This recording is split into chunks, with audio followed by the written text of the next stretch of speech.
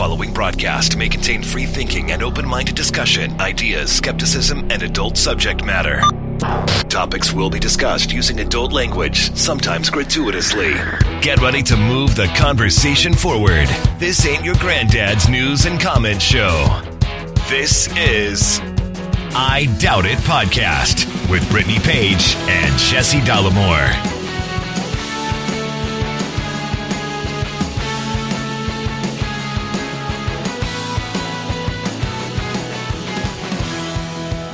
Welcome to the show, everybody. Thank you for joining us. Episode 720 of I Doubt It. I am your host, Jesse Dollamore, and I'm joined today by the aforementioned lovely, talented, scholarly co-host, Brittany Page.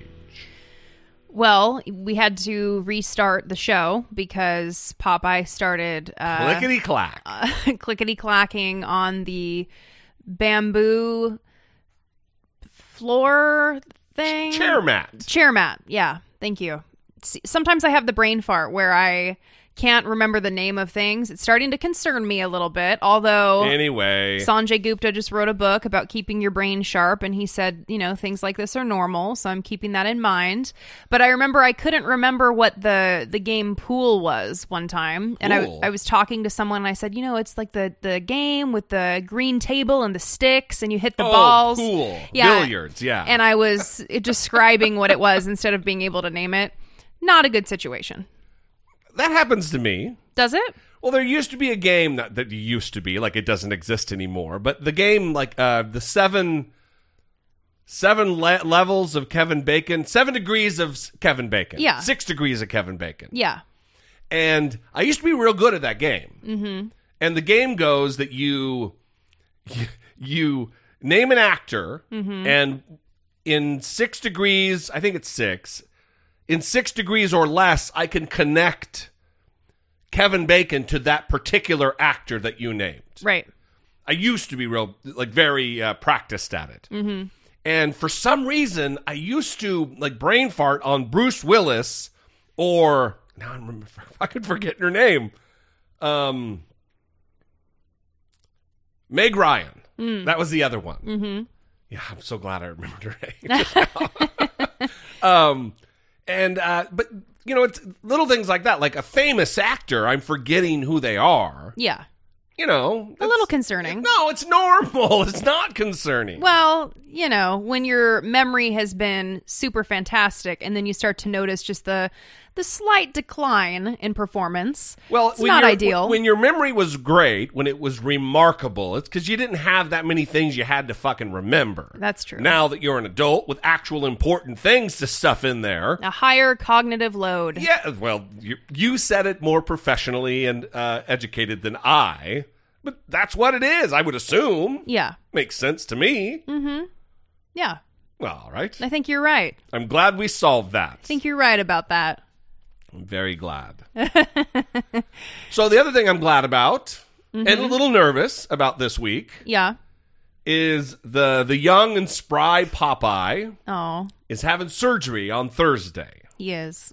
So if you're a positive vibe person, Popeye would appreciate some positive vibes because he's having his ear canal just bored out. He's not going to be able to hear out of that ear after he has a total ear ablation. Yeah. Is that mm-hmm. what it's called? Yep. They're going to remove his eardrum and all that. He's just going to be deaf and blind mm-hmm. out of that right side. Well, and if you're wondering why that's happening, it's because he has had a long-term chronic ear infection. And when we say long-term, we adopted him on February 23rd, 2 years ago. So he has had an ear infection that entire time. And we have been fighting it that entire time. Yeah, and it hasn't gone unmedicated. Yeah, I mean, to the point where we had the specific bacteria identified and specific solutions created to target this particular bacteria, and that still didn't work. And most recently, they went in there to try to see what was going on, deeper in the ear, and it was so impacted they couldn't even get get past whatever is in the ear to, They don't know if like it's a polyp or just a swollen because of infection. They don't know. Yeah. So they recommended this as the next best thing because he's suffering. I mean, he's shaking his head regularly. This isn't next best thing. This is last ditch effort, last alternative. This is it. Yeah. It's the extreme measure. I guess I'm saying it's just the next step, not the next best thing, but the next step in the process when you have an ear infection that is getting worse and is resistant to treatment. So it's unfortunate, although we were talking today about how interesting it is to be a dog. And I mean, if you were a person and you knew you had surgery on Thursday, you're going to be put under, you'd be stressed out. You'd be a little freaked out. Losing sleep and shit. Yeah, depending on who you are. If you don't care about those things, you don't care. But he has no idea. And even when he gets there, he's going to have no idea. He thinks, I'm just here at this torture place again where they're going to trim my nails. Right. He probably thinks that's the extent of it, is getting his nails trimmed. Yeah. Because we don't do that. Because of the ferocity of the murder that would happen on the part of Popeye. Yeah. His mouth starts to quiver, and he has a very mean look. It's very scary.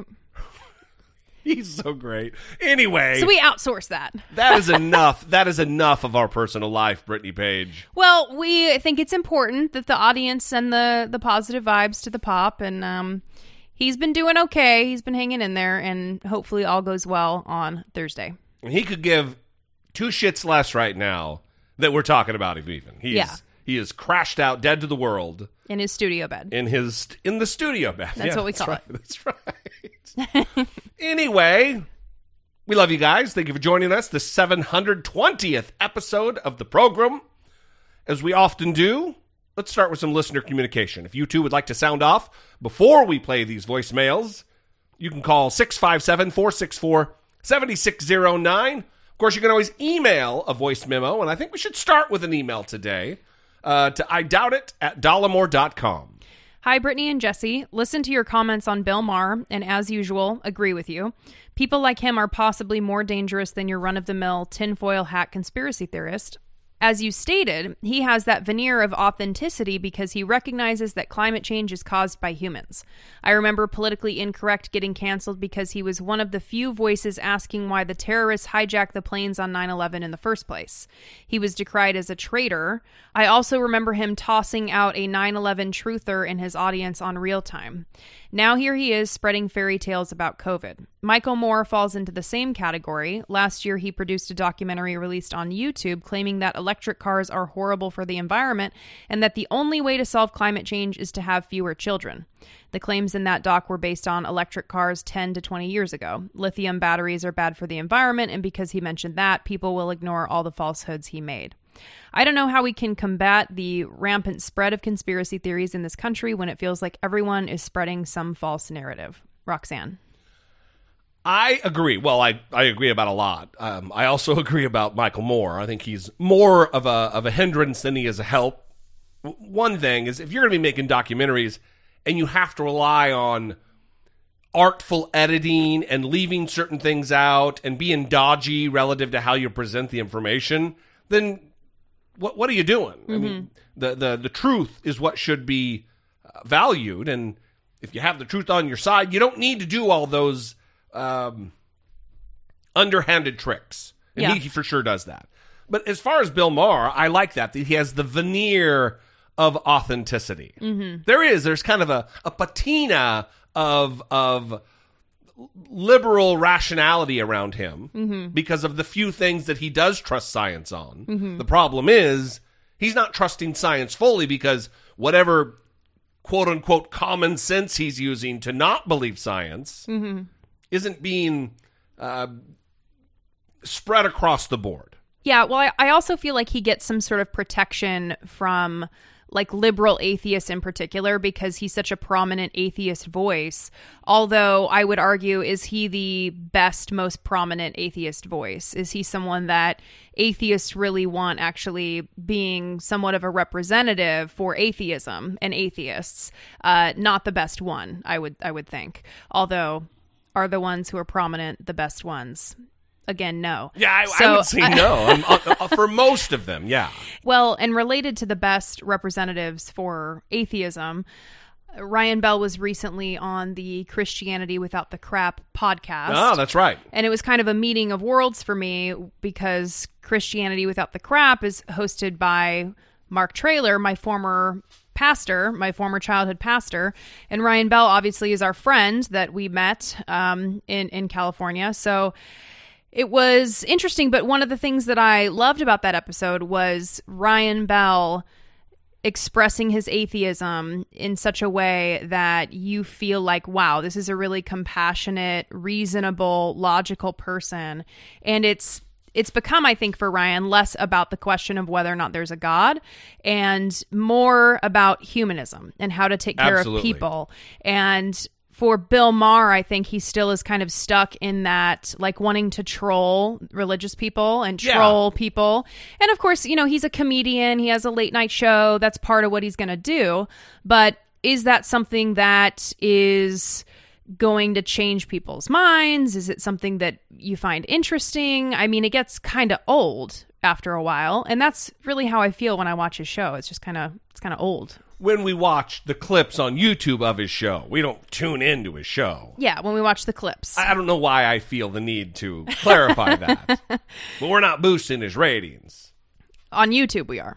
Well, I mean, maybe. I mean, some of the clips I see are just like on Twitter. You know? Yeah. Like that, the one that we downloaded, that we played from the show last episode was just from Twitter. So we're not giving that guy ratings there. Yeah. Apparently, it's very important to me. It is. I see that. And I will be sure not to let it happen again. And thank you for the email, Roxanne. Yes. We appreciate it very much. Moving on to a voice mail. Hey, this is Crystal from New Hampshire. You were talking about teachers going back to schools before they get vaccinated. And I'd just like to say that I'm 8 months pregnant. I'm a first-year teacher in New Hampshire, and I have to teach in person. I was able to get some accommodations so that my weekly exposures to children went down from 130 to 50. But that's where I am. I am classified as high risk, and I signed up for the vaccine the second I could, even though they have not tested it on pregnancy. And April. So I will already have my baby before I can get my vaccine. And then a week later, I have to go back to teaching because I don't qualify for FMLA. All I can say is this freaking sucks, and I'm glad that you guys bring it up every once in a while because I often feel like most people do not understand or care about this very real reality. Have a nice day. Popeye's obviously the best part. Y'all are great, though. Bye. Obviously. Crystal, finally somebody who fucking gets it. Well, Crystal, I feel for you on that, and it's so tough with teachers being told that they need to go back to the classroom without first being vaccinated, with restaurant employees being told they need to go back to work without being vaccinated. It's especially with the rollout of the vaccines as it is now. I mean, I think Bloomberg, their vaccine tracker, they say that given how many vaccines have been given right now, we're on track to vaccinate 75% of the population in 10 months. Yeah. 10 more months Not before great. we reach what is close to herd immunity. We've just, as a country, we've got such a long way to go relative to healthcare, for one, obviously, but it just seems to me, it's such a bummer of the things that we prioritize and deprioritize in America. And teachers should be like on par with the military. We talk about the heroes, the first responders. Teachers are the true first responders. They are there in a preventative measure to ensure sometimes that those who end up engaging with first responders don't end up there. And we are doing our country, our future, a disservice by treating teachers the way we do, by paying teachers the way we don't. It's a problem. And hopefully, this is one of those things that I hope Joe Biden will get the act of the federal government together, undo the damage that Betsy DeVos did to the Department of Education, and make some momentous changes relative to how we deal with education in America. Well, and even I'm not sure what these governors are doing, like Andrew Cuomo wanting indoor dining open at 25% capacity in New York City by Valentine's Day or on Valentine's Day. Yeah. Which is one of the most popular holidays for eating in restaurants. It's a restaurant holiday, just like Mother's Day is. And then he also announced that wedding receptions could resume with up to like 150 people a month after indoor dining reopens. And it just seems concerning because these are going to be like super spreader events, more variants of COVID possibly. Right. And we're trying to get this pandemic under control. That's the goal, right? So why are we doing these things that are putting people in a position to be forced to wait on these terrible people that insist on going and eating indoors on Valentine's Day in New York City? I hope it's not this, but this is my fear. That now that a Democrat is in office, all these bad decisions can be made because Donald Trump wouldn't be promoting that type of behavior. Like, COVID was handled well by Democrats when Donald Trump was in office because Donald Trump was advocating for all of the irresponsible behaviors. No, don't close anything down. Democrats wanted to keep it closed. But now that we have a Democrat in office, there's no foil to fight against. Donald Trump's not there as a villain. You know what I mean? Am I making myself clear at all? Yeah. Well, and I'm interested in... I had a friend recently reach out to me and say that she was experiencing some peer pressure related to all of this COVID stuff.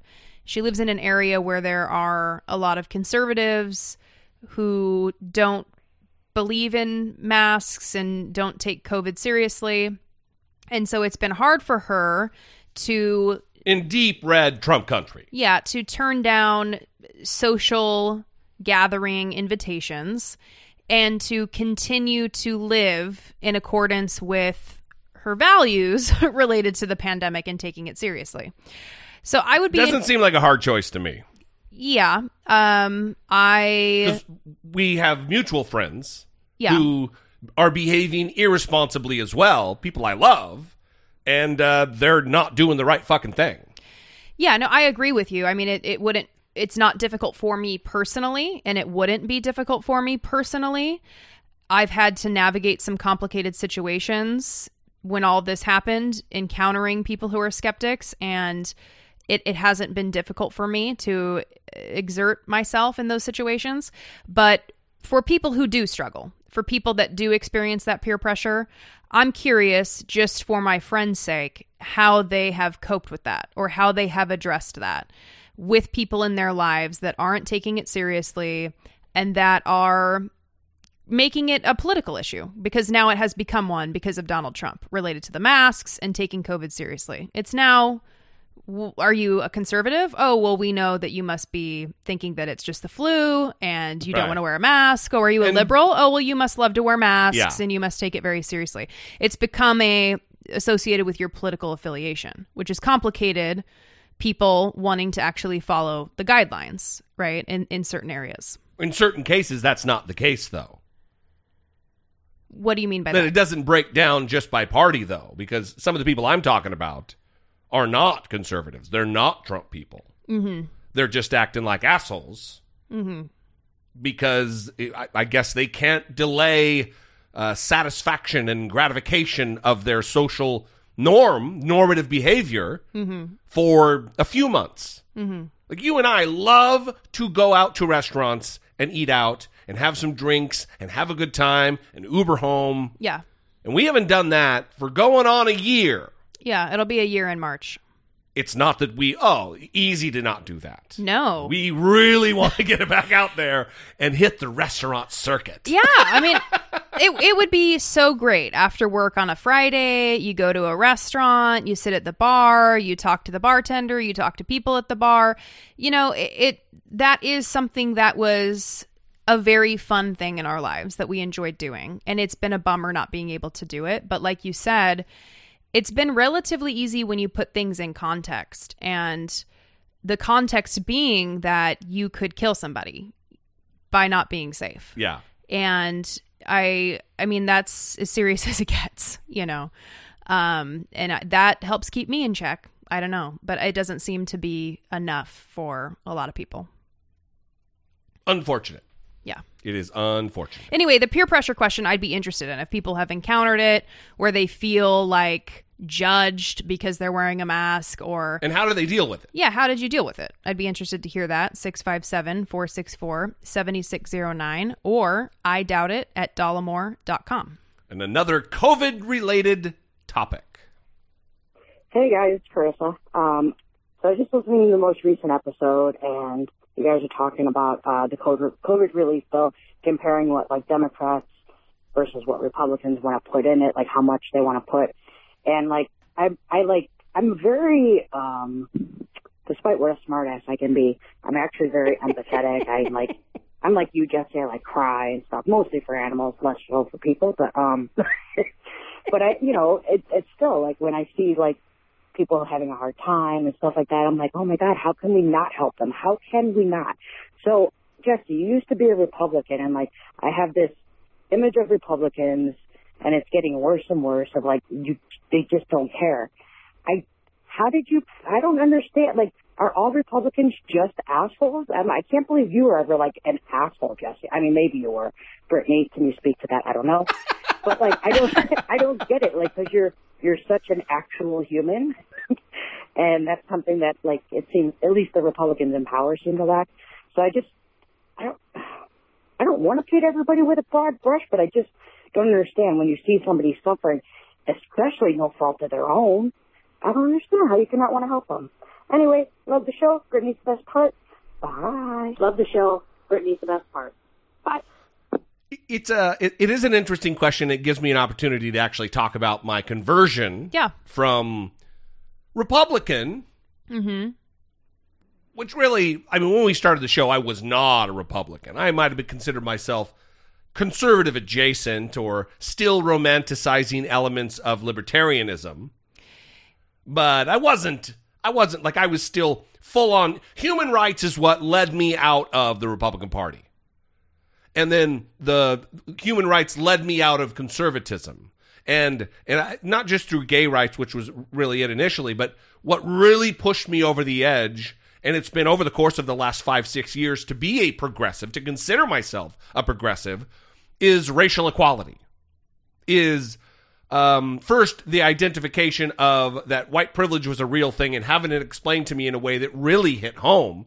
And then being curious enough to go and read and understand Black history in America, that's what did it. Here's a better question, though, that will help you answer Carissa's question, because I don't think all of that is answering Carissa's question. So let's say that you had your agency to shift your political orientation starting at age 18, right? Because you were indoctrinated with a particular political affiliation in childhood. You kind of carried that into adulthood. So let's start the clock at 18 related to your agency, where you could have changed your political affiliation but didn't. What kept you identifying as a Republican, registered in the Republican Party for over a decade after that point?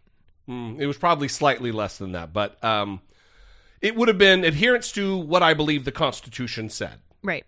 So it's like the technicality of the rules. You know, that, well, if like Obamacare, I was opposed to it in the very beginning. Right. I wish we would just switch over to Medicaid for all, but I believe that it's not constitutionally allowed. We are bound by this set of rules, and I was a rabid adherent to what I believe those rules were, which would be really having been brought up in an originalist textual type of understanding of the Constitution, not the living, breathing document that it is. So that's what it is. It's really just being a stickler for what you believe the rules are, rather than the value of human life and the human experience. And what can the government do? as an agent of change, as an agent of assistance for people's lives. Yeah. Does that answer it better? For sure. And that's kind of what I was getting at, because when people ask that question of, and Carissa, I think, is asking a question that a lot of people ask of, like, I can't even see the other side. Like, this seems so obvious to me. I care about people. This is how I want to care about people. Well, Republicans have a different set of values that they're viewing the world from. Sure, yeah. And you kind of spoke to it right there. This lens through the Constitution. Many conservatives care more about authority than liberals Fairness. do, right? This kind of goes to Jonathan Haidt's moral foundations theory, touching on that a little bit, the differences between liberals and conservatives in terms of just their value system and how that informs what they care about. I kind of have an example of this where I'm going to share a little personal detail that my dad actually was just released from prison 54 days shy of a 16-year sentence. Hours ago this happened. And this has been something that informs my views, for example, on crime and punishment. So even though I've been liberal in my orientation pretty much my entire life, I was always very supportive of the death penalty and when I would talk about issues related to the justice system, I would sound conservative.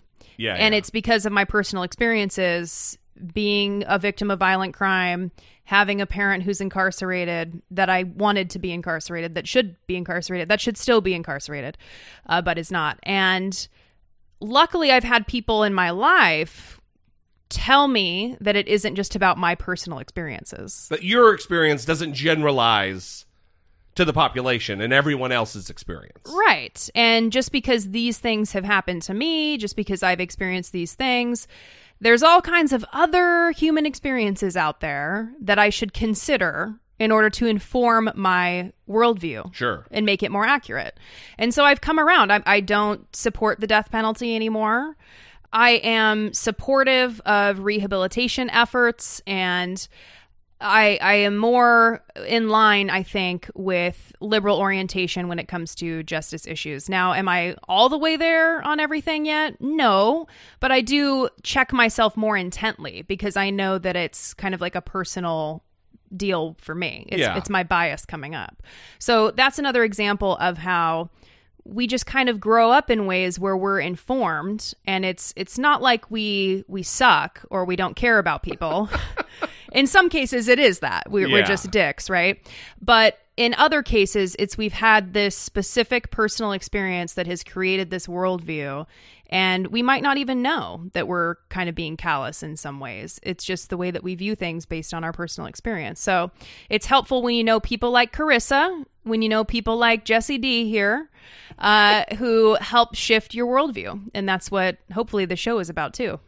Absolutely, we hope that that's what the show is about. One, to model, I don't want to say model good behavior, but to model behavior that is indicative of the fact that, and I mean the fact that, you can indeed change your opinion over time. Yeah. Given the right circumstances, given the right facts, given the right idea or outlook on things. It's like, for instance, in the coming days, I'm going to do a video about reparations, which I'm fully in support of. Yeah. For African descendants of slaves. And that is something that in the script that I'm going to read, I go through, and hopefully in a subtle way, but hopefully kind of direct, and make arguments that I believe would have changed my mind. Yeah. You know what I mean? So yeah. Hopefully someone will give it the time to listen to it and say, oh, yeah, I've never really looked at it that way. Right. But the things that I talk about were some of the things that opened my eyes to change my mind about the issue. Not just about reparations, but about matters of race in general. So. Yeah. Well, and I think that also takes being able to recognize that you were wrong in the past, which can sometimes be vulnerable, and people don't want to do that because it can be tough to admit that we were wrong. But we have to do that in order to make those important shifts in our worldview to help us keep growing and getting better as people. And I'm happy to hear that you're using those arguments that would have convinced you, because in that you're acknowledging, I used to be wrong. These are the things that convinced me. These things might help other people come around to a more correct way of thinking. You're making me want to edit the script now and maybe say something just like that. Mm-hmm. That very thing is, look, I didn't used to believe this. I do believe it now. And these are some of the things that made me change my mind. Yeah. Well, now I need to mark this spot on the time. Oh, good. And co-writer's credit, Brittany Page. Let's not go crazy. Well, I just contributed some writing. I just contributed to that script, so... I'll forward you the script. You can make your edits, and then you can be a co-writer. Anyway, Carissa... That seems like too much work. Anyway, Carissa... Oh, sorry. We love and appreciate you so much. Carissa is a long-time early adopter of the program. Mm-hmm. So we appreciate it very much. All right.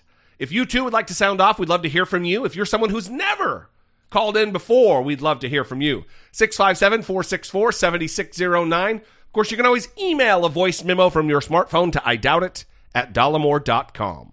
I Doubt It is an independent podcast supported by listeners like you via Patreon. Your support on Patreon for as little as $2 a month helps keep the show going and move the conversation forward one podcast at a time. If you find the show informative, entertaining, or both, go to dollamore.com/Patreon and choose the contribution level that's right for you. We would like to thank our new Patreon supporters. Yes. Nick. Christopher R. And Keith C. Thank you so much for your beautiful support on Patreon. Listen, we are making our way through the Patreon list. Fat stack of envelopes. We have made our way through a third of the Patreon supporters and sent out the envelopes. So they're in the mail as of today. A third of them. So they're going to start going out. We're going to send the rest of them by this next weekend. So everyone should start checking their mailboxes with glee, expecting a beautiful treat, a beautiful present.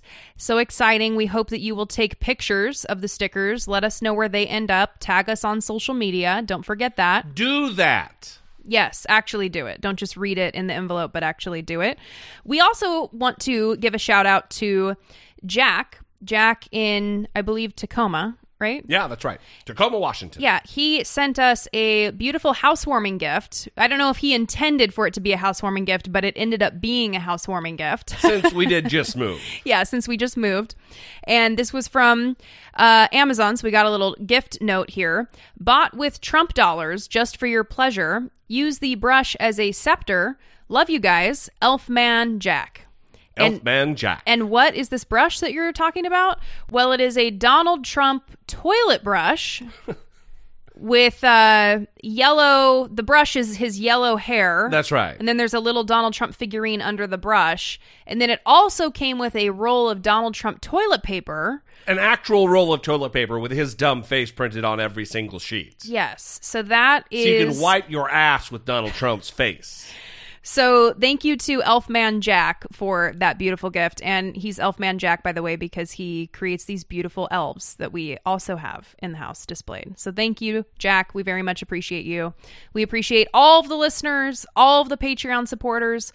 You guys are the reason that we do this. We appreciate you. Thank you so much.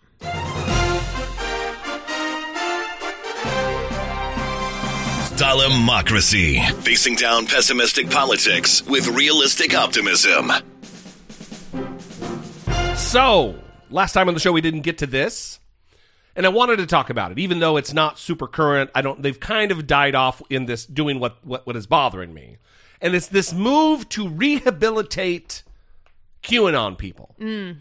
Anderson Cooper did an interview, a clip from which we're going to play right now. Yeah. Chris Cuomo did one. Don Lemon did one. I don't know if the other networks have done it because I don't primarily watch the other ones that much.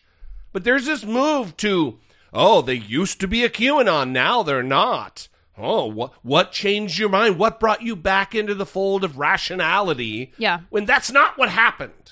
Yeah, maybe they don't believe in QAnon, but these people still have the dangerous inclination to believe insane and dangerous things. That's to something, promote those type of things. That's something that has been missing from the interviews for me is questions surrounding their continued vulnerability related to believing conspiracy theories. I mean, if you were going to be a person who falls for QAnon, what does that say about what you could possibly fall for in the future? Yeah. And that's kind of what I'm more interested in when I watch these is, do these people, obviously they know the error of their ways specifically related to QAnon now, but have they figured out how to catch themselves going down this path next time? Have they educated themselves on logical thinking about how to figure out when something is a conspiracy, when something seems too good to be true? Have they made an effort related to that? Part of the thing that bothers me a lot is that it's not the question's never asked, like, what brought you out of it? Mm-hmm. I mean, not really, because when they say, well, the prophecies of whatever, the predictions never came through, and I was like, oh, well, this must not be true.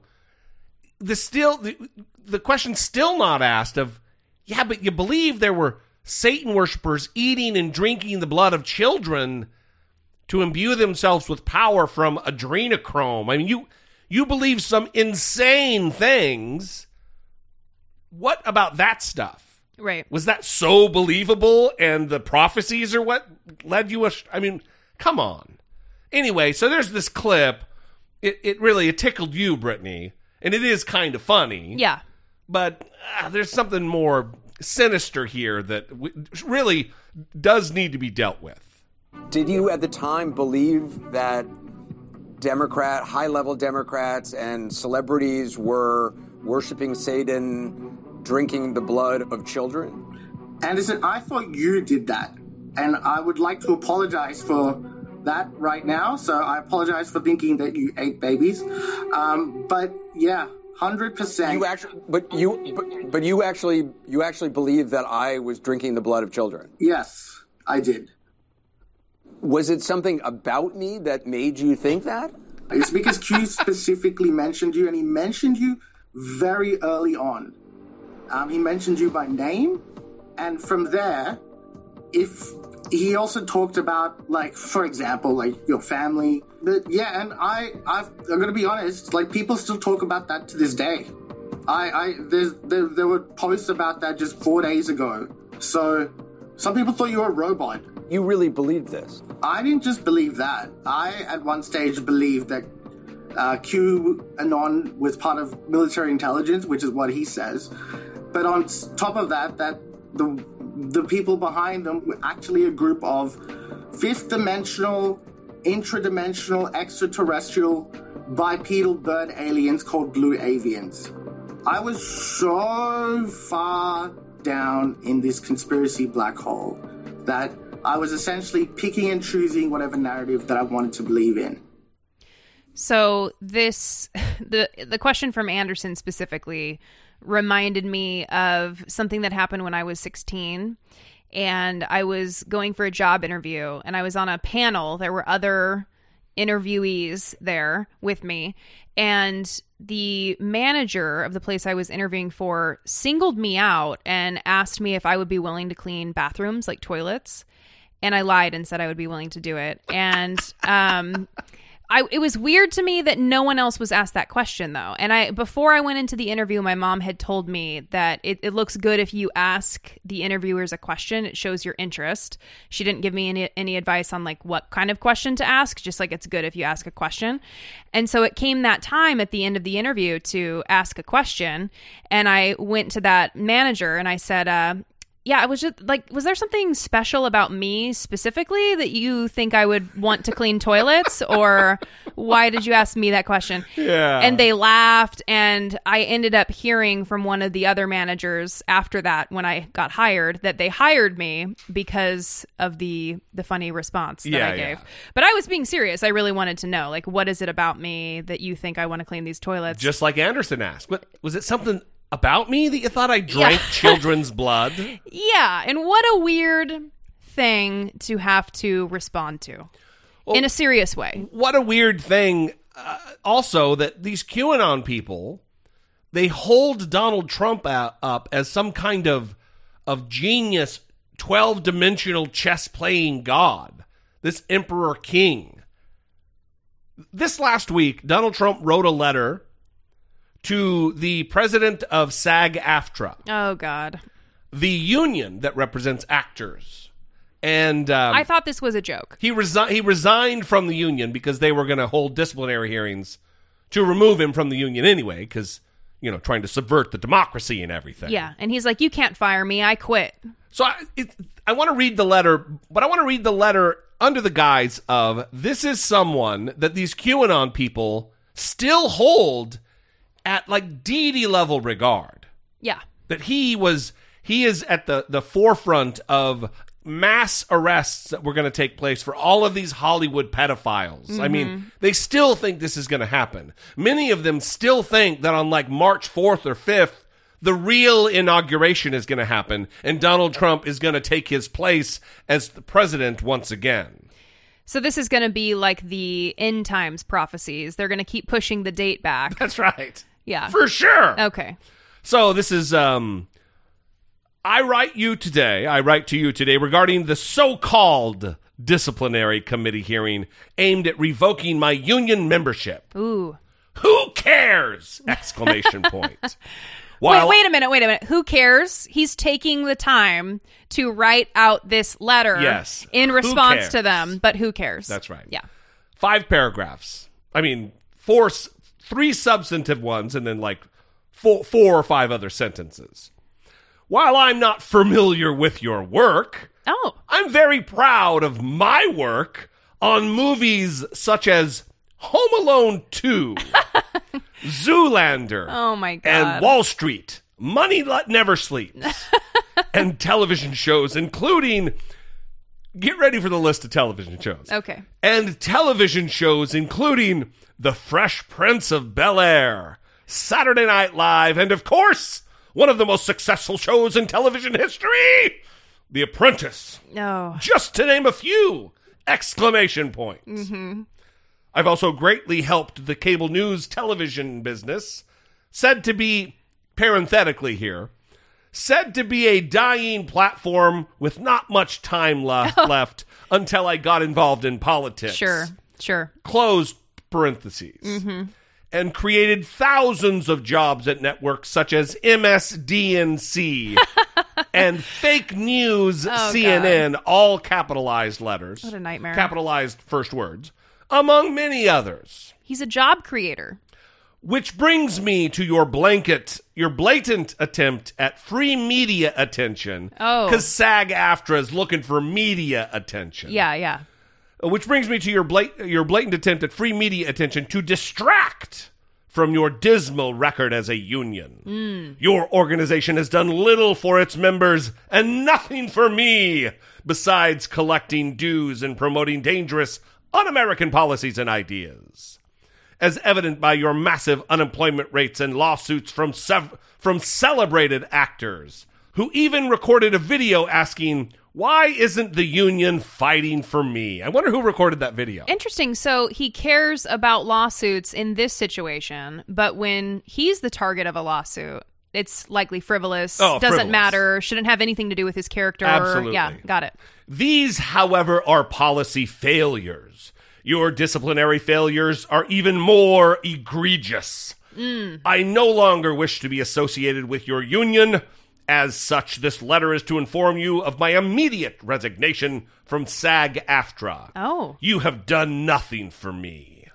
Regards, Donald Trump, signed with his giant jackass signature, President Donald J. Trump. And then actually on the paper, on the stationery, it looks to be at first glance the emblem, the seal of the President of the United States. But when you compare them side by side, there are a lot of differences. So he's not using the actual seal of the president. But does that mean he had something created to look as much as possible like absolutely. The presidential seal? That's right. Yep.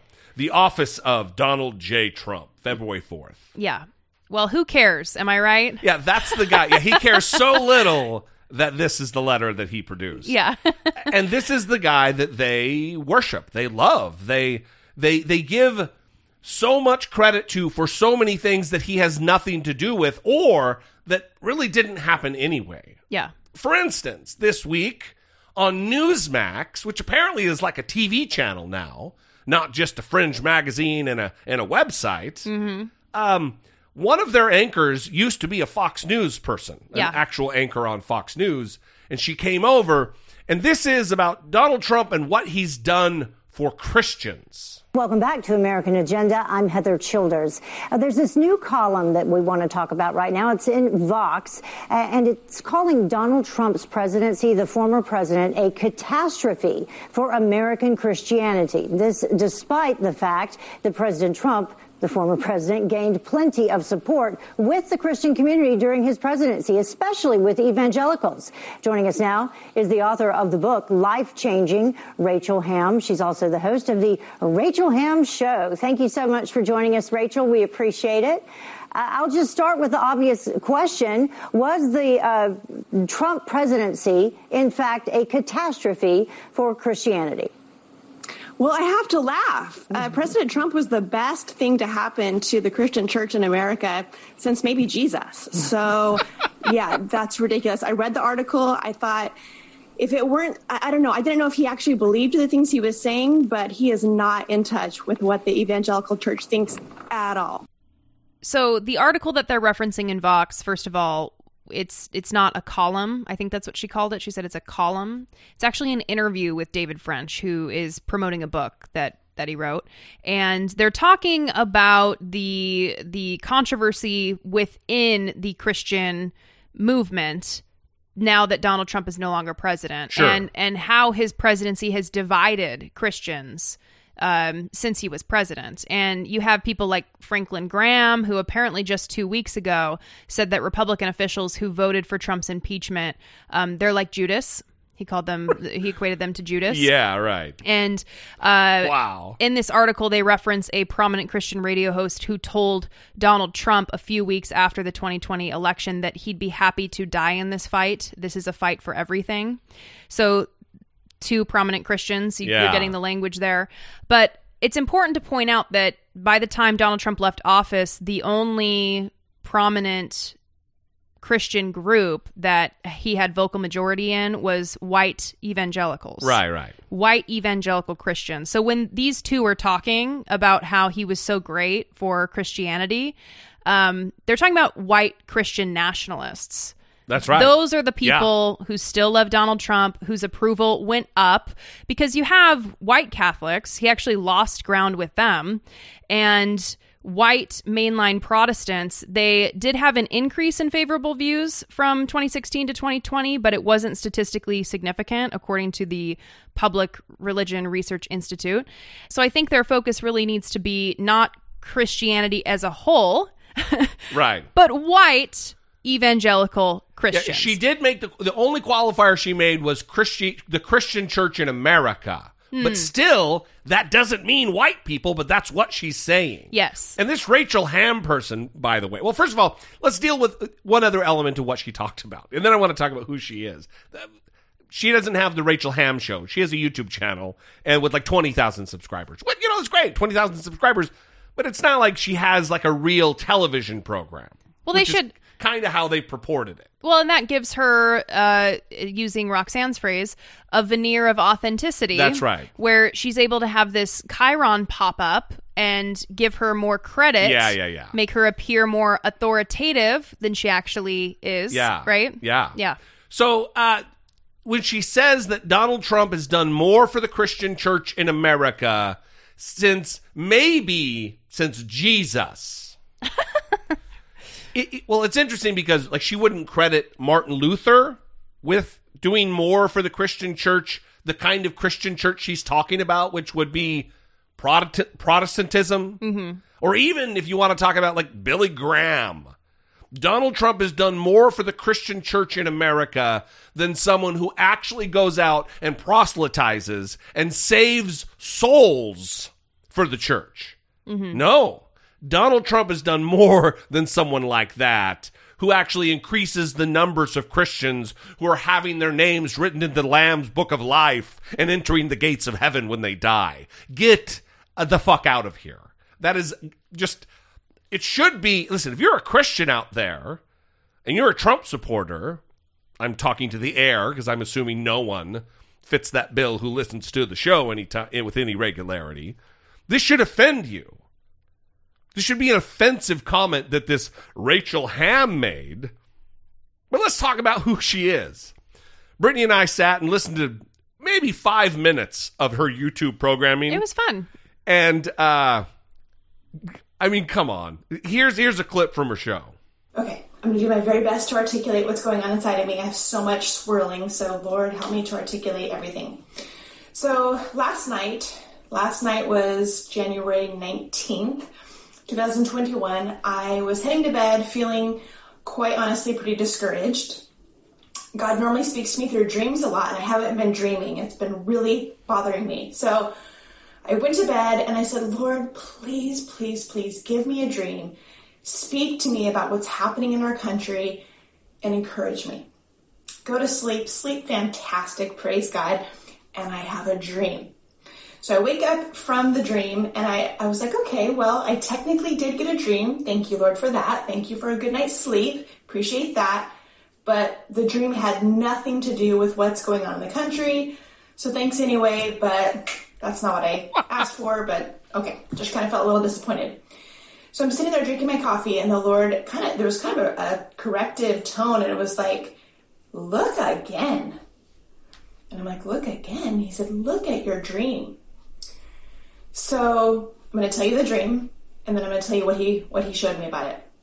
I had a dream that I was setting a table in this dining room, which was my dining room, not in real life. It looked completely different, but the walls were blue. There was a blue dresser in the dining room, and then there was a table with 2 table settings and an arrangement in the middle of the table.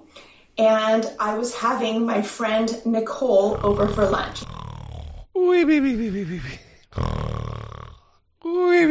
That's some quality YouTube content. Who wants to hear about somebody's dream? It was my dining room, but it wasn't my real dining room in life. It was just my dream dining room. And then this piece of furniture was blue. And then, but did you hear the part? Did you hear the part where Nicole came over? I think you missed that part. My favorite part of this was when she's talking about how she's addressing God, her Savior, the creator of everything seen and unseen. And she asked him for something, and she didn't get it the way she wanted it. So she says to the creator of the universe, so thanks anyway, but... Thanks anyway, God. I wanted a dream where you talk to me, but thanks anyway. What is happening? I don't know. This is the person this is the expert that Newsmax has on to talk about Donald Trump's relationship with the Christian church. Yeah, well, and I mean, think about the Newsmax audience who is hearing Rachel Ham say, so thanks anyway, but... Donald Trump has done more for Christianity than probably since Jesus. No one has done more for the Christian church in America no one other than Jesus. Yeah. Donald Trump has done more. Pretty remarkable. So great. Seriously, I mean, come on. Coming from an authority. These people, this is someone who's being raised up as an expert, as an authority on the matter. Mm-hmm. Yeah. They couldn't get Franklin Graham, who is still a Donald Trump nutter butter. Come on. Mm-hmm. Anyway, we'd love to know what you think about that. 657-464-7609. Email us. I doubt it at dollamore.com. The other thing that happened this week, in more relatively serious news, it's still dealing with nutter butters, and that's the Republican Party and how they've chosen to address the issues surrounding Marjorie Taylor Greene, who believes that the California wildfires in 2018 were caused by Jews firing lasers from space to start those fires, who believes that 9/11 was an inside job, that there was no plane. There wasn't even a plane that flew into the Pentagon. She believes that all the school shootings are false flags, that they only serve to hype up people to create gun control laws. But no one actually dies. There was actually no shooting at all, including Sandy Hook, where dozens of children, young elementary school children, were slaughtered. Where Parkland, there were 17 fatalities. What does it say about the state of the Republican Party that she was elected? Well, if you ask Liz Cheney, who we're going to talk about, she denies that there's anything wrong. No, that doesn't represent the Republican Party. When that woman got a standing ovation when the Republicans, after or before, just before their vote to remove her from her committees, whether they should do so, they voted no, we're not going to do that. And they gave her a standing ovation. Yeah. Meanwhile, Liz Cheney faced a vote also on whether to remove her from her leadership position. That vote went down, but over 60 members of the House Republican caucus voted to remove her from her post. Over 60. That's a third of the Republican conference. Mm-hmm. It does represent the Republican Party. I mean, it would seem so. If we're going to base our judgments on people's actions. The vast majority of the Republican caucus voted to overturn the results of the free and fair election that just took place. This is the Republican Party. Anyway, we've isolated 3 clips from this interview on Fox News with Chris Wallace, and they're worth listening to because it's not just about what Liz Cheney's opinion is. It's about where we go next with the Republican Party. Does it bother you that there was more open outrage among House Republicans to your vote to impeach the president, a vote of conscience, as you say, than to the years of misstatements by Congresswoman Marjorie Taylor Greene? Look, I think that, first of all, with respect to Congresswoman Greene, we've all been very clear. The things that she has said don't have any place in our public discourse, and we as the Republican conference should deal with that issue. We should have dealt with it. That's not something that the Democrats should be addressing on the floor of the House. We should have dealt with that. With respect to where we are as a party, I think that the vote in conference made very clear. We are the party of Lincoln. We are not the party of QAnon or anti-Semitism or Holocaust deniers or white supremacy or conspiracy theories. That's not who we are. We believe in conservative principles and conservative values, and we believe in the Constitution.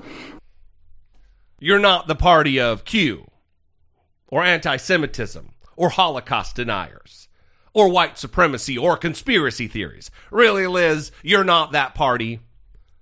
Because when we look at the Democrats, there's not a rife problem with those issues, with people believing those lies and those hatreds in the Democratic Party. But it is a cancer within the Republican Party. It is a theme of your members to not just be QAnon people, but to be anti-Semitic, to be Holocaust deniers, to be white supremacists, to believe in conspiracies, even white supremacy conspiracies. Well, and does she think she's winning this battle?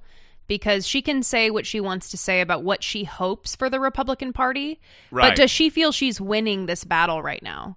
Because if you look to what the Republican Party is doing, it doesn't seem like she is. I mean, she's not being protected by the Republican Party with her views. And who are the most prominent figures in the Republican Party right now? I mean, you have people like Matt Gaetz. Right. Matt Gaetz. The no sport coat guy. Jim Jordan. Jim Jordan. Yeah. So I couldn't remember his name. It's like 6 Degrees of Kevin Bacon all over again. But that I think would be the real question for Liz Cheney is how long does she think she's going to hold on to these ideas? And ultimately, is there a line where things are going to be crossed and she realizes, okay, I'm not winning this battle, that I don't know what's happening to the Republican Party? And has that line already been crossed and she's just not admitting it to herself? Well, it's the same question I ask when I see people like John Kasich, who still considers himself a Republican. It's like, why? Why? This is the party of hatred. This is the party of voter suppression. This is the party of racism and bigotry and conspiracies. This isn't the party of America. This isn't the party of Americans. Why do you still consider yourself a Republican? At the very least, be no party affiliation. They're cowards. Second clip. and that the single greatest threat to our republic is a president who would put his own self-interest above the Constitution, above the national interest. You know, we've had a situation where President Trump claimed for months that the election was stolen and then apparently set about to do everything he could to steal it himself. And that ended up in an attack on the Capitol, 5 people killed that day. That's the kind of attack that can never happen again. Our institutions held, but we all have an obligation to make sure that they continue to do so, and don't look past what happened on January 6th. It was, just over a month ago. I just want to ask you one more question about January 6th. When you voted to impeach the president, you said this. He, quote, summoned this mob, assembled the mob, and lit the flame of this attack. Everything that followed was his doing. There has never been a greater betrayal by a president of the United States of his office and his oath to the Constitution. Congresswoman, one of the things you certainly are is a straight talker. Would you vote to convict President Trump of incitement of insurrection? If I were in the Senate, I would obviously listen to the evidence. I think that that's the role the Senate has as jurors. I would also point out, though, Chris, that the Senate trial is a snapshot. There is a massive criminal investigation underway. There will be a massive criminal investigation of everything that happened on January 6th and in the days before. People will want to know exactly what the president was doing. They will want to know, for example, whether the tweet that he sent out calling Vice President Pence a coward while the attack was underway, whether that tweet, for example, was a premeditated effort to provoke violence. There are a lot of questions that have to be answered, and there will be many, many criminal investigations looking at every aspect of this, at everyone who was involved, as there should be. But I stand firmly by my statement. We've never seen that kind of an assault by a president of the United States on another branch of government, and that can never happen again. So just to press that, if you were in the Senate, would you vote to convict? If I were in the Senate, I would listen to the testimony. I would listen to the evidence. If you're a senator, you have a responsibility to be a juror, and I think that's very important. But I obviously believe and did then that what we already know is enough for his impeachment. What we already know does constitute the gravest violation of his oath of office by any president in the history of the country. And this is not something that we can simply look past or pretend didn't happen or try to move on. We've got to make sure this never happens again. So as she backs away and tries to slyly avoid the question, in a cowardice fashion, might I add, of what she would do, whether she would convict Donald Trump, she is trying to disassociate Donald Trump from the Republican Party. A president of the United States has never done something like this, blah, blah, blah. He for months, threatened that the election was trying to be stolen and then did everything in his power to steal the election himself, she says. Donald Trump's the leader of the Republican Party who throughout his entire term as president of the United States enjoyed 90+% approval ratings amongst Republicans. This is your party, Liz Cheney. This is your party. And what do you mean you're going to listen to the evidence? If you were in the United States Senate, Liz Cheney, you'd be in the very unique position of being a juror on a case. Let's say this. Liz Cheney is in a gas station. She's in there in a convenience store, and an armed robber comes in and holds the place at gunpoint and steals money. And this wouldn't happen, but by chance in this particular fantasy case, she gets called onto the jury in this case. She wouldn't need to hear the evidence. She was there at the scene of the fucking crime. She was there at the scene of the crime. The Senate was there at the scene of the crime. They don't need to see the evidence. Let's see what they say. We'll weigh the evidence because we're being jurors. They were there. They know what happened. They witnessed what happened. Well, and she's already going to great lengths to paint the problems that she has with Donald Trump in clear view, and she can't say that, right, what she would ultimately vote. And I don't understand why that is. Well, right now there's this talk about whether or not they should call Donald Trump as a witness. Why don't you call every member of the Senate as a witness? Why don't you call every member of the House of Representatives as a witness? They were there. They know what happened. This is nonsense. Anyway, the interview does continue, and there are some nuggets in here. I want to pick up on because you criticized at the very beginning, you criticized Democrats for voting to strip Marjorie Taylor Greene of all of her committees.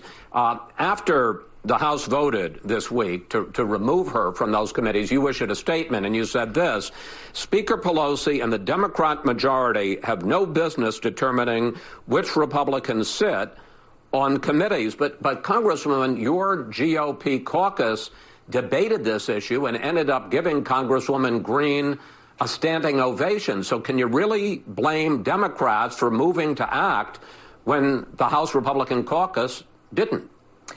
We should have, Chris. This is exactly the kind of issue that we should address inside of our conference. If you get into a situation where whoever has the majority in the House decides who sits on committees from both parties, you might as well not have anybody in the minority on any committees. So it should not have gotten to the point that it did. I don't believe that the Democrats have any business determining who from the Republicans sits on committees, but we should have dealt with it ourselves. And I think it's very important that we're absolutely clear that those views and those beliefs do not have any place in our public discourse. We'll want to see action now from Congresswoman Greene, that backs up the kinds of words that we've seen over the last few days and the kinds of apologies. But we have to be very clear that's not who we are as a party. I mean, that, of course, is the question, is whether it is who you are as a party or not, because all of this gets to where the GOP is. Here was Congresswoman Greene's defense on the House floor this week. Take a look. I never said any of these things since I have been elected for Congress. These were words of the past, and these things do not represent me. You see, school shootings are absolutely real. I also want to tell you 9/11 absolutely happened.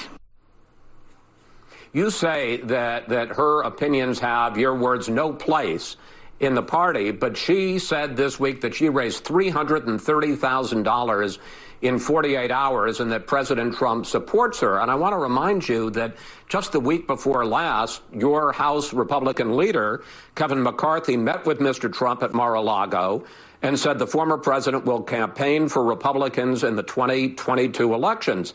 So the question is this still the party of Donald Trump, and does Marjorie Taylor Greene still hold a solid place in that party? Chris, we're the party of Abraham Lincoln. We're the party of Ronald Reagan. We have to really take a hard look at who we are and what we stand for, what we believe in.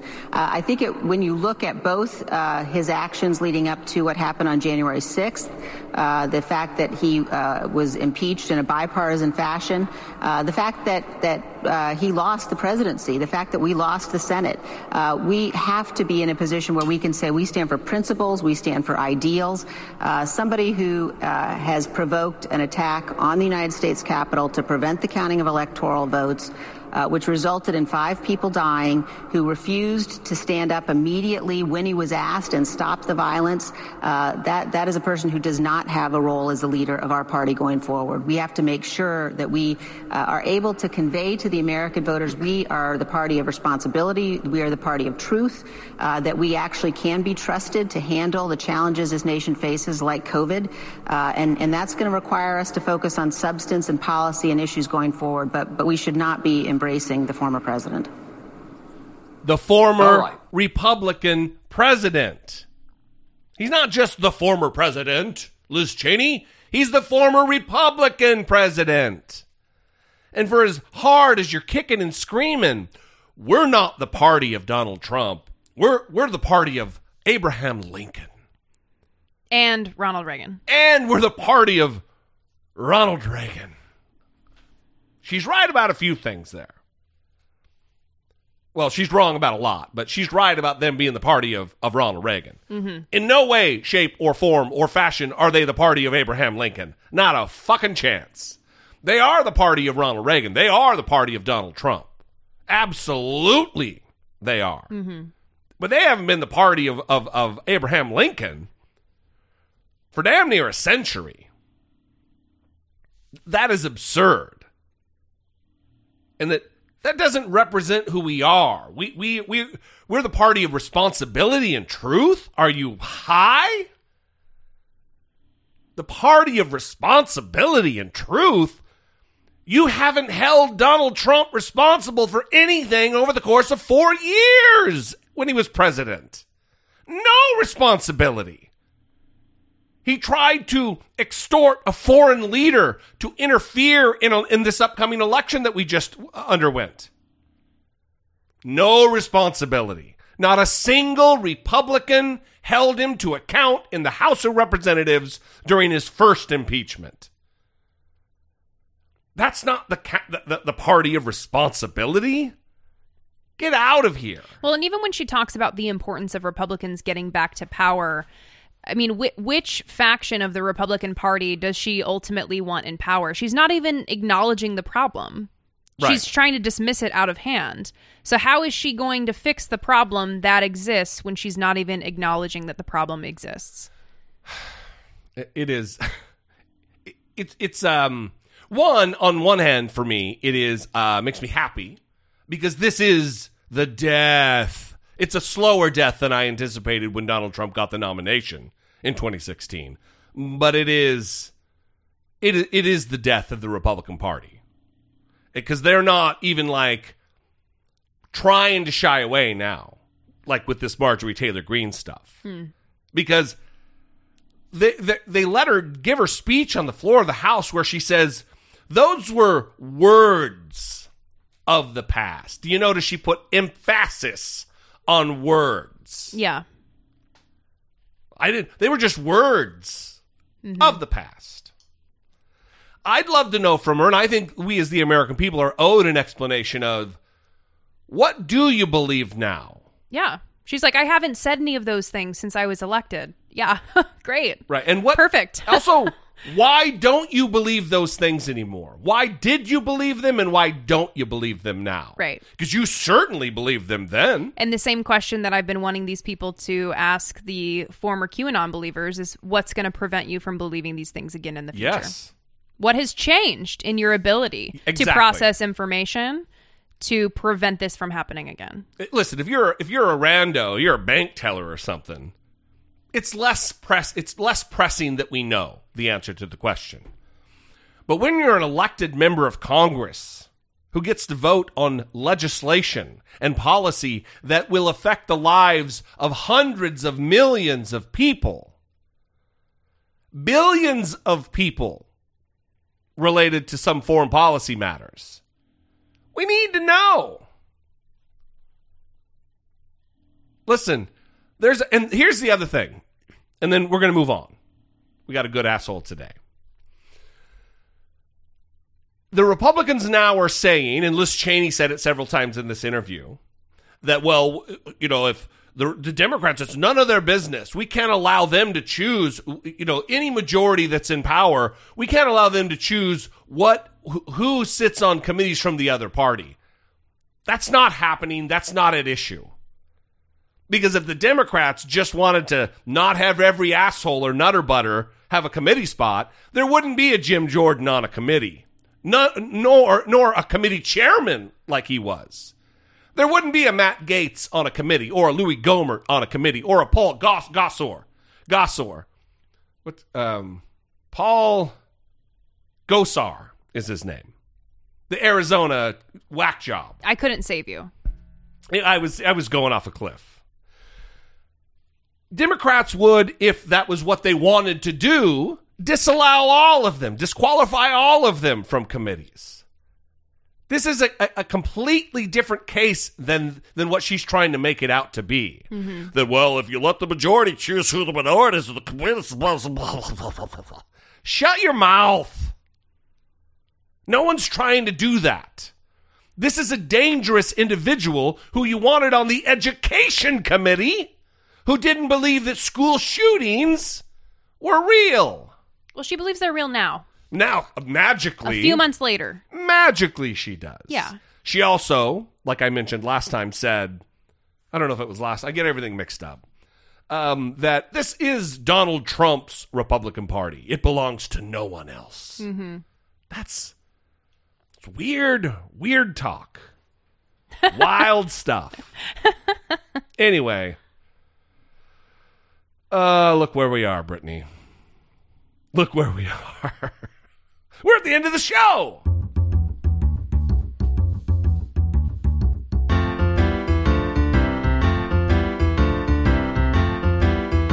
It's the asshole of today. Maria Montessori Academy in Utah. Maria Montessori Academy in Utah. They allowed parents to opt out of Black History Month curriculum. I don't know enough about this. I know the headline. What's the reason? So the director of the academy did your dad automatically get a job as soon as he got out of prison? Is he now the director of this Montessori school? No, but we'll get to that in a second. So the director had initially announced their decision to allow students not to participate in a private Facebook page. The director wrote that he, quote, reluctantly sent a letter to families that would allow them to, quote, exercise their civil rights to not participate in Black History Month at the school. This decision was initiated because, quote, a few families had asked that they not be forced to participate in some of the activities in the curriculum. The director of the academy has declined, by the way, to tell reporters the exact number of parents who requested having their students opt out, who expressed concerns about the curriculum. And there was some swift backlash to this reporting, rightfully so. And the Maria Montessori Academy has reversed their decision. And they're no longer going to allow parents to opt out. Now, the statement is still a little concerning for me, so let me read it to you.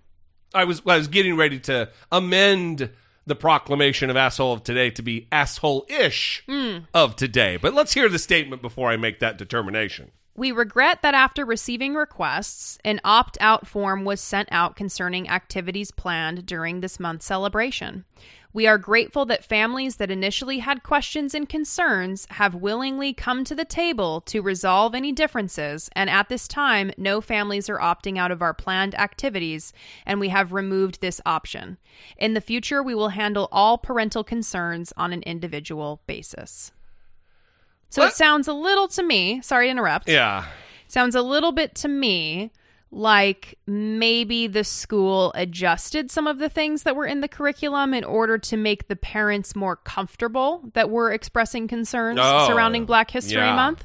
Although they could just be saying that is a way to illustrate to people interested that they made some sort of corrective action in order to remove the opting out as a possible option for parents. Or maybe they're just saying they can't opt out anymore, but they really can. I mean, who knows? Yeah, who knows? Let me say this to these parents in Utah and those around the country. If you don't, I mean, I can only assume what kind of a curriculum is being taught in Black History Month in a history class. It's American history. It's also Utah. If you don't want your kid to learn about Black history, you don't want him to learn about American history. Oh, sorry. We were having two different points there. Yes. I was bringing up the fact that it's Utah, as it's Utah. It's still probably not going to be super accurate. Well, because the Mormon Church believes that white people are white and delightsome, and those with darker skin are not white and delightsome, which is a phrase used in multiple places in the Book of Mormon. Well, according to this reporting, the Utah State Board of Education says that only 3 of the 322 students at the academy are Black. Who fucking cares? Are they all Americans? Well, because it's American history, asshole. I'm citing that, but I don't know if you're yelling at me. No, of course I'm not yelling at you. I'm citing that to illustrate the overwhelming white majority at the school. Yes. And I think it speaks to the discomfort that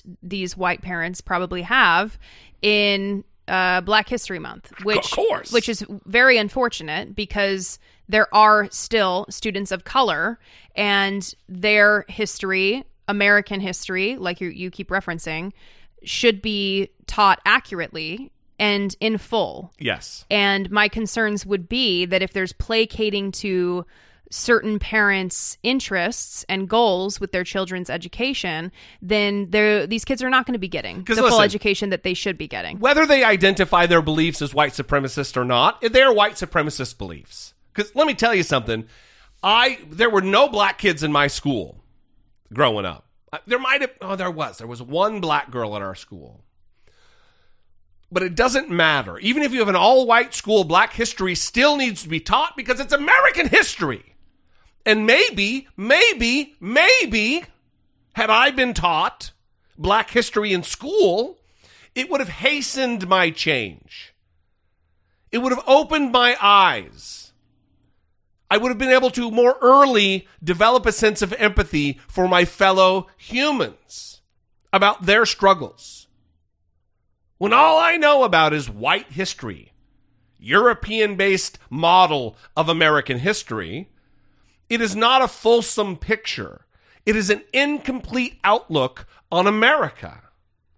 Well, and to your point about the white supremacy views, I've always had this idea that my upbringing was somehow radically different because my family had the skinheads over and we went to Aryan nations and we were taught that the Holocaust didn't happen and things just seemed so much more overtly racist in my household than compared to my peers. Like actively. Right. But then I see stories like this and I'm like, what really is the difference? Because my parents had us sit in the hall when we were learning about the American Indians, for example. You couldn't watch Barney because it was too multicultural. Right. And Sesame Street and Lamb Chop and everything else. Yeah. So why not Lamb Chop?